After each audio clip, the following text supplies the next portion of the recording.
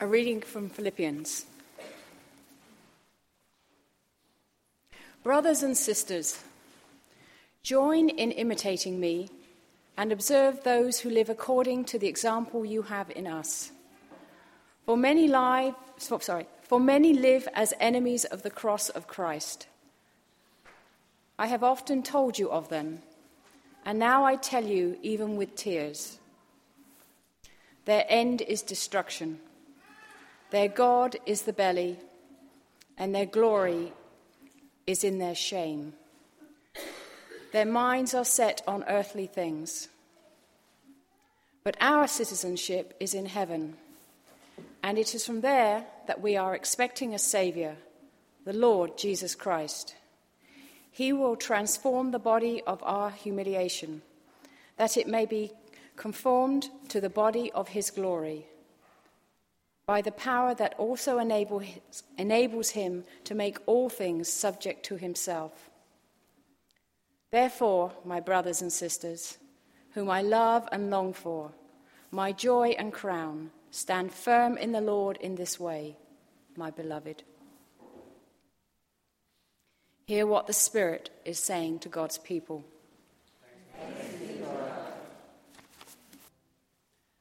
Holy Gospel of our Lord Jesus Christ according to Luke. Glory to you, Lord Christ. Some Pharisees came and said to Jesus, "Go away from here, for Herod wants to kill you." He said to them, "Go and tell that fox for me. Listen, I am casting out demons and performing cures today and tomorrow, and on the third day I finish my work. Yet today, tomorrow, and the next day I must be on my way, because it is impossible for a prophet to be killed outside of Jerusalem. Jerusalem, Jerusalem, the city that kills the prophets and stones those who are sent to it. How often have I desired to gather your children together as a hen gathers her brood under her wings, and you were not willing. See, your house is left to you. And I tell you, you will not see me until the time comes when you say, 'Blessed is the one who comes in the name of the Lord.'" The Gospel of the Lord. Praise to you, Lord Christ.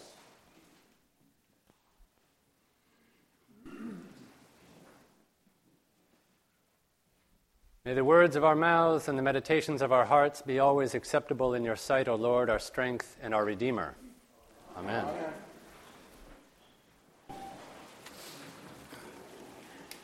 Well, good morning and welcome to the world of cryptic Jesus. In our gospel reading this morning, Jesus is met on his way to Jerusalem by some Pharisees who warn him to stay away from Jerusalem because Herod wants to kill him. And he replies with a string of responses that seem to us complete and utter non sequiturs. I'm going to propose that there is some sense to be made of these responses, but it will take a little work. The psalm that we sung just before the gospel reading is a paraphrased so that it can be set to music. At 8 o'clock, we read the psalm from our prayer book, and I thought the first line of the psalm succinctly summarizes what I think Jesus, in his own inimitable way, is saying to these Pharisees. Psalm 27, line 1 reads this: "The Lord is my light and my salvation. Whom then shall I fear? The Lord is the strength of my life. Of whom then shall I be afraid?" The Pharisees are trying to warn Jesus to be afraid of Herod, because Herod wants to kill him. We need to cast our mind all the way back to last Sunday to remember what we heard on that day in the story of Jesus' temptation in the desert, to get a frame around which to regard this interaction between Jesus and these Pharisees. In the desert, Jesus is tempted by Satan. And all of the temptations that Satan offers Jesus have to do with worldly power and material security. And he successfully resists all these temptations. Whatever anybody else has to throw at him after that is child's play. And when he hears a warning from the Pharisees about Herod's intentions, he already knows what Herod wants. He already knows what Herod intends and plans to do. He knows what's going on. And so he engages in some child's play and responds to the Pharisees' dire warnings of death with a game about hens and foxes, as if to demonstrate his utter lack of concern for his own life, which he knows is already held in God's hands. So Jesus, after having overcome the temptations in the desert, is given a mission to proclaim the kingdom of God as opposed to the kingdom we already inhabit, which is the kingdom of Herod. Remember that the devil said to Jesus, "All the kingdoms of this world and their splendor have been given to me." So whether we know it or not, whether we like it or not, whether we go to church or not, we already inhabit the kingdom of Herod. Jesus is on a mission to proclaim and reveal the kingdom of God among us so that we might choose to accept and live into our citizenship in God's kingdom and not Herod's kingdom. He's on a mission. And like any good person on any good mission, he is unswervable, undeterred by what appear to be the costs of that mission. It's going to be hard. Who cares? I know that, and it's a good mission, and I'm sticking with it. So I have a story that I want to tell you that illustrates this principle from my own life. But before I do, I want to invite you to put yourself in the frame of mind of what that has been like for you in your life when you were on a mission, when you had some goal in mind that no one could sway you from. Maybe you had fallen in love and wanted someone's hand in marriage, and a friend or a relative said, "Oh, I don't know, I don't think you should go for that." Maybe there was a job that you really wanted, and some friend or relative said, "Oh, I don't really see you in that position." Maybe there was that bank you had to rob.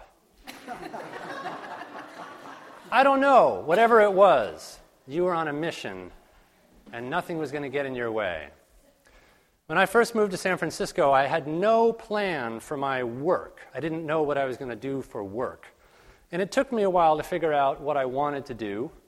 And the first thing I decided I wanted to do was I wanted to work in publishing. And as often happens, once you get an idea, certain things happen that lead to the fulfillment of that idea. So I pursued the idea, I talked to everybody I could talk to, and I lucked into a paid internship at a pretty good-sized publishing company in San Francisco. So once I had my foot in that door, I did what you're supposed to do. I went around and I talked to everybody in that company about working in publishing, about what I needed to know, about what more I needed to do, about what opportunities there were there. And I have to say, everybody that I talked to was encouraging, but also a little guarded about what advice they had to offer me.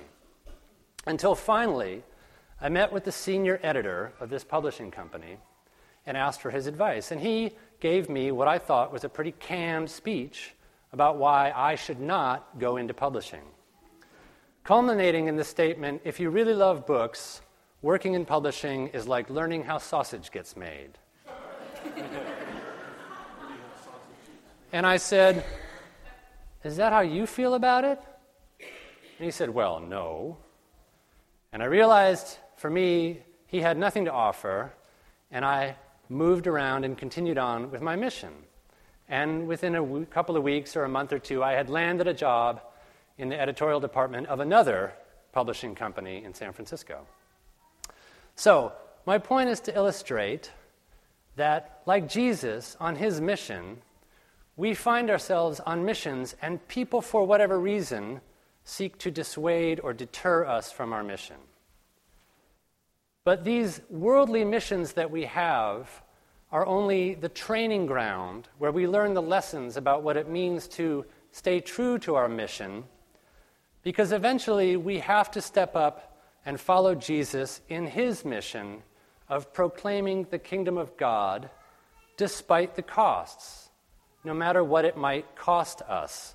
We too follow in the vocation of Jesus, standing up, as it were, to the kingdoms of this world with all of their violence and anxiety and scarcity and division, and demonstrate and proclaim by our life that there is another way, there is another kingdom, one of abundance and grace and joy in the face of life's uncertainty.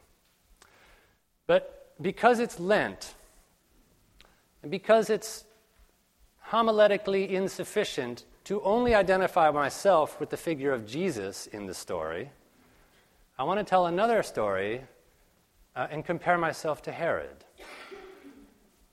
I serve on a commission at the diocese called the Commission on Ministry. The role of the Commission on Ministry is to meet people who are pursuing a called ordained ministry and who wish to satisfy the various diocesan requirements to be granted ordained ministry.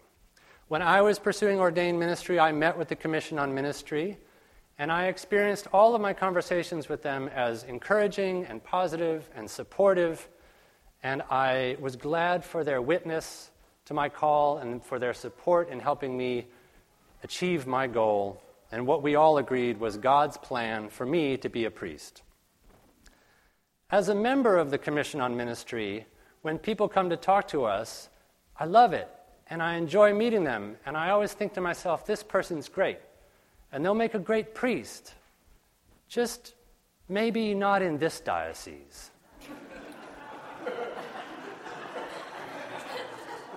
Maybe not until I retire. Is there some way I can say to them that if they love church, being a priest is like learning how sausage gets made? So in my own way, I'm a little Herod on the Commission on Ministry, operating out of a sense of anxiety that maybe there's just not enough priesthood to go around.